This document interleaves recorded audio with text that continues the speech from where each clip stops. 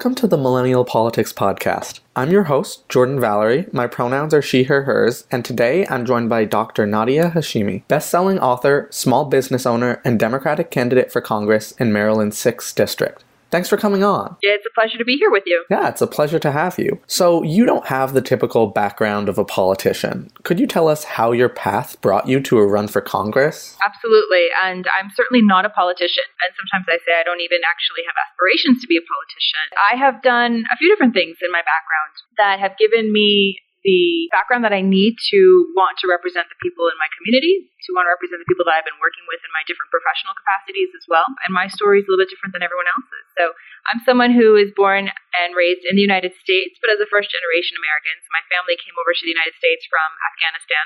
Education was really important in our family. My parents were like so many other families where they really wanted to see me be in a different position, to be in a more solid position than what they had experienced in their lives. And so I ended up going to medical school, and I did that because it was the perfect blend for me of science, which I really, really love, and working with people.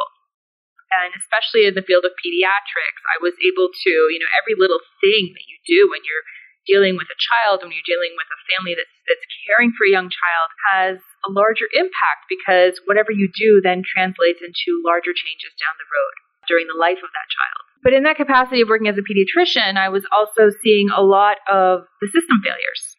I've also been managing a neurosurgical practice, and in that capacity, again, I've seen the system failures where we have insurance companies that get out of their responsibilities of actually allowing the care that patients truly need. We've got patients who need a surgery, and the insurance companies are absolutely denying it because it's in their best interest when regards to their profit line to do so. So seeing all of these, watching kids coming into the emergency room in handcuffs, watching people worry about the price of their prescriptions and not being able to go and buy them and coming back to the emergency room, these are all the issues that I've been watching and how it impacts a person's life. And the other half of my story, I don't know if it's the other half, but the other part of my story is also that I'm an author. So I write books, but the books that I write are very socially themed. And so in my stories that I've crafted for adults and for children, I take on the issues of poverty and the importance of education, what can happen when you have substance use disorders in a community, what happens when you have political corruption in a community and in a government system, migration, the impact of war on a population and down to a family. So everything that I've been doing in my life has always been with a look at how policy impacts human stories, which is all of us, which is essentially what we're looking at in politics as well. What are the central values of your campaign, and what are your top policy priorities? The central value of my campaign is really everything gets looked at through the lens of a pediatrician. So, yes, I'm a mom of four, but I'm also a pediatrician. And my entire life work has been about how do we get a child into a healthy place where that child can not just survive, but that child can thrive. And so when I take a look at, what's the education status or access for every child? What is the environmental factors that are, what kind of air is this child breathing? What kind of water is this child getting? The household as well. So what are the economic standings of this family? Do they have opportunities? Is one of the parents serving in the military and has gone abroad? Have there been any kind of traumatic events in this child's life? That's how I look at every single thing. And the basis of any platform piece is how do we empower that next generation, which truly is the future of our country. So when I talk about what we're doing for each child, that's about what we're going to do for the future of this country. And how do we empower each one of these individuals to grow up and not just survive, as I said, but to actually thrive and give back to their own communities as well and help grow our nation. And so the issues that are most important to me are, first and foremost is going to be healthcare, of course, but then also education and the environment. So with your expertise and experience in the healthcare industry, what do you hope to do as a member of Congress to make sure that every American has access to quality, affordable care? I can tell you, we really need to get to a place where families are not moving away from healthcare because they can't afford it. We've got to get to a place where when we talk about covering people and we're giving them health coverage, that actually means something, that they can actually get the services that they need when they have coverage. And that's not happening right now. So my specific plan for getting towards a more rational and humane and compassionate and appropriate healthcare system is by expanding the single payer. First of all, We've got to get kids covered. We've got to bring down the eligibility age of Medicare to 55. And we've got to offer Medicare as a public option. But that is just a stepping stone. But that's a rational stepping stone that then positions us to have a single payer system and have everyone covered with a system that is not just designed to cover people, as I said, but actually deliver the appropriate services, focus on preventative care so that we actually get a return on investment and get people to a healthier place. So there are 4 other candidates running in the Democratic primary in your district, 3 of them having held elected office before. What do you think makes you the most qualified candidate to represent your district in the House of Representatives? Absolutely. It's an interesting race, and I'm glad to be running against other, fairly like-minded individuals. The only reason that I'm running is because I believe I have something unique to offer. And that's that I have been sitting down knee to knee with patients, with their families, and I have an insider scoop on what the healthcare system looks like, the back end of it. I know exactly how the costs have been inflated. I know exactly what happens when a patient gets transferred from one emergency room to the other, and where studies have had to be repeated, and that's specifically because we don't have electronic health record systems that can communicate with each other. I know that people are paying far too much out of pocket for their prescriptions to the point where they can't afford it, where we have the ability to insist that the government be able to negotiate drug prices. But seeing where the gaps are and understanding the impact that this has on people is something that I bring to the table. And this is that diversity of experience, right? So I've done it in the pediatric world, but I've also done it with the adult world of medicine as well. And so watching all of these pieces and knowing that doctors are spending about a third of their time sometimes on the phone with insurance companies, I can tell you that I've been arguing on the phone with the insurance companies. I know what they're doing. I know the games they're playing, and that's why I'm ready to take them on. So how exactly do we actually get to single payer? I think we've already had some motions toward that. So we've got bills that have, like Bernie Sanders has proposed, a single payer system. I'm in support of what he's done. I think we have some framework already. We already have a Medicare infrastructure. So this is not something that we're saying we have to invent or create from scratch. We have a framework for it. But I do believe in specific steps, and I do believe in a rational approach to doing things. And that's why I've laid out the 3 steps of how do we then move to single payer. And that, as I mentioned, is by covering children.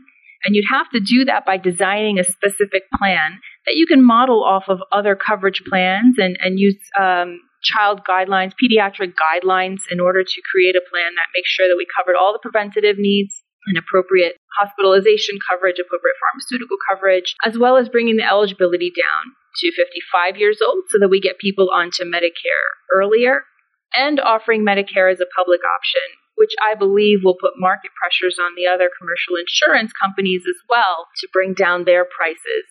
Those steps will enable us to build out a more robust Medicare framework, and that enables us to then get to a single payer system. So looking more into your district in particular, it's currently the subject of a Supreme Court case on partisan gerrymandering. 7 Republican voters claim that Maryland's 2011 redistricting process was used to favor Democrats over Republicans, a reverse from the norm as most states were controlled by the GOP in the 2011 redistricting process. What are your thoughts on this lawsuit? How do you hope to fight for fair representation as a member of Congress? So I'm someone who does not believe in hypocrisy. And if I'm going to look at other states and other examples around the country and say that I disagree with gerrymandering that has created Republican districts where a lot of Democratic votes are not being represented, then at the same time, I have to be honest and take a look at what's been going on in our own backyards. And we all know that this district is one that is gerrymandered so that we have it as a Democratic district. I think the best thing that we can do is to put forth, as Democrats, solid platforms, solid policies that empower and engage and improve the lives of all people so that we can have more unity and more people coming behind the cause. But I think we can redistrict in a way that would, and there are people who have proposed things like this, that use more geographic lines and population lines as opposed to all these like zigzags and strangely drawn districts. But that would allow people to actually live in the district that they want to represent. It would allow representatives to reach all the people that they're supposed to be representing and to engage more with their constituency. So another big issue involving fair representation is, of course, voting rights, which have been under attack. What would you do as a member of Congress to ensure that voting rights are protected on a federal level? So I think to get voting rights protected, which is an absolute necessity if we're going to be protective of our democratic process and making sure that everyone has the opportunity to have a voice and have a piece of this a representation, is to, first of all, like we just mentioned, the gerrymandering. Every vote will count more if we actually represent people based on geographic lines as opposed to gerrymandering districts. I want to make sure we can do away with any laws that have restriction of voting depending on presenting voter ID, and making sure that we have more access. In an age of technology, it's ridiculous that we can't get people to be registered voters more easily. So expanding access to voter registration and making it part of an automatic process as well, I think will expand the electorate. In terms of expanding the electorate, in midterm elections, a big problem is that voter turnout tends to be low, and the voters who do turn out tend to be overwhelmingly old and white. Though there seems to be more enthusiasm for the midterms this year, we've recently seen polling showing enthusiasm lowering for Democrats. What do you hope to do to mobilize those voters who don't come out as often, specifically people of color and young voters? You know, this is something that really speaks to the mission of my campaign. There is a whole new energy in politics right now, and that's because a whole new body of people has been activated. We have recognized that if we allow politics as usual to go on, then we end up in this specific space of where we are, where we have a lot of people feeling disenfranchised, where we have a movement that seems to go backwards in time and stands in straight opposition to all the gains that have been made by leaders of activist movements in the decades before us. So here we are. We've gotten all this energy together, but what are we going to do with it? And I think we are realizing that it's time for us to jump off the sidelines and actually get our feet in the door. When I look around and I look at the politicians around me, it doesn't represent what I want to see. That's why I've jumped in. It's not, as I said, because I want to be a politician. It's because I want to change politics. I want it to reflect my community. I want it to reflect my values. So one thing that I'm going to be doing is engaging with people. It's not so much that I want to jump in and speak for others, but I need to be engaged. I want to make sure that young people that I've been speaking to in book clubs and in college campuses around the issues that I'm tackling in novels, but bringing those voices to the forefront. People that I've been speaking to that have been working in the immigration world around issues that affect people who are aspiring Americans. We've got to bring those voices again to the forefront. We've got to come together and take those conversations and turn them into actions. That's what's happening. That's what happened at the Women's March. That's what's happened in so many forums and arenas across the communities. And that's exactly what's going to change the face of politics in the 2018 election cycle. We're going to see it. We're going to see, and we've been seeing it in 2017 in November. We've had people elected that we would not have believed could be electable before. But the status quo is changing because we're demanding of it, that it change. So what advice would you give to millennials who are interested in running for Congress or elected office? Do not doubt yourself. Do not doubt the validity and the importance of your voice. Build your community up and make sure that you are engaged and believe. And I think that's that core belief that we all need to have in our own self-importance and the ability that we each have to contribute something really powerful to our community and to do something good for others. You can do that in whatever line of work, whether it's that you want to be a doctor or if you want to be an artist or if you want to open a business, in all of these roles and in serving others in communities as activists or in elected office, we can empower others in our community, but we have to believe in ourselves first and foremost to get there. So lastly, where can folks find you online and how can they get involved in your campaign? I am pretty easy to find online. I've been telling everyone I'm pretty Googleable, which I don't know if it's a word or not, but just by typing in my name, NadiaHashimi.com, it'll take you to our website. We would love to have more people involved. We've got a great team of volunteers. Most of my volunteers are Well, actually, we've got a lot of millennials on the team because we're feeling a real energy around these issues of criminal justice and the environment and fighting for individual rights. People of all backgrounds. I don't care what you look like, what you want to eat, who you want to love, or whatever you are. We all deserve to be able to feel empowered and uplifted by this society and by politics. Everyone who is interested in creating a more diverse universe of people who are representatives, anybody who's looking for a politics that puts the status quo aside. I'm someone who has decided to sign a pledge for term limits. I'm in support of public financing because I really think that we need to change the face of the system. So I would love for everyone to jump on board. We're having a lot of fun with this too. And that's one thing that I absolutely insist is that everyone on my team enjoy the process and that we're growing from it as well. So we'd love for you to check out the website and we'll be in touch. Okay, great. So thank you so much for coming on. It's really great to hear candidates who want to upend the system and fundamentally change what's broken. And it was really great talking to you. You as well. Thanks so much for the opportunity. Yeah, absolutely. Hopefully we can get you on again sometime. Again, I'm Jordan Valerie, politics editor of Millennial Politics. You can find me on Twitter at Jordan Val Allen. Make sure to follow Millennial Politics on social media, subscribe to our newsletter, and check out our merch at millennialpolitics.co, and stay tuned for the next episode of our podcast. Thanks for listening.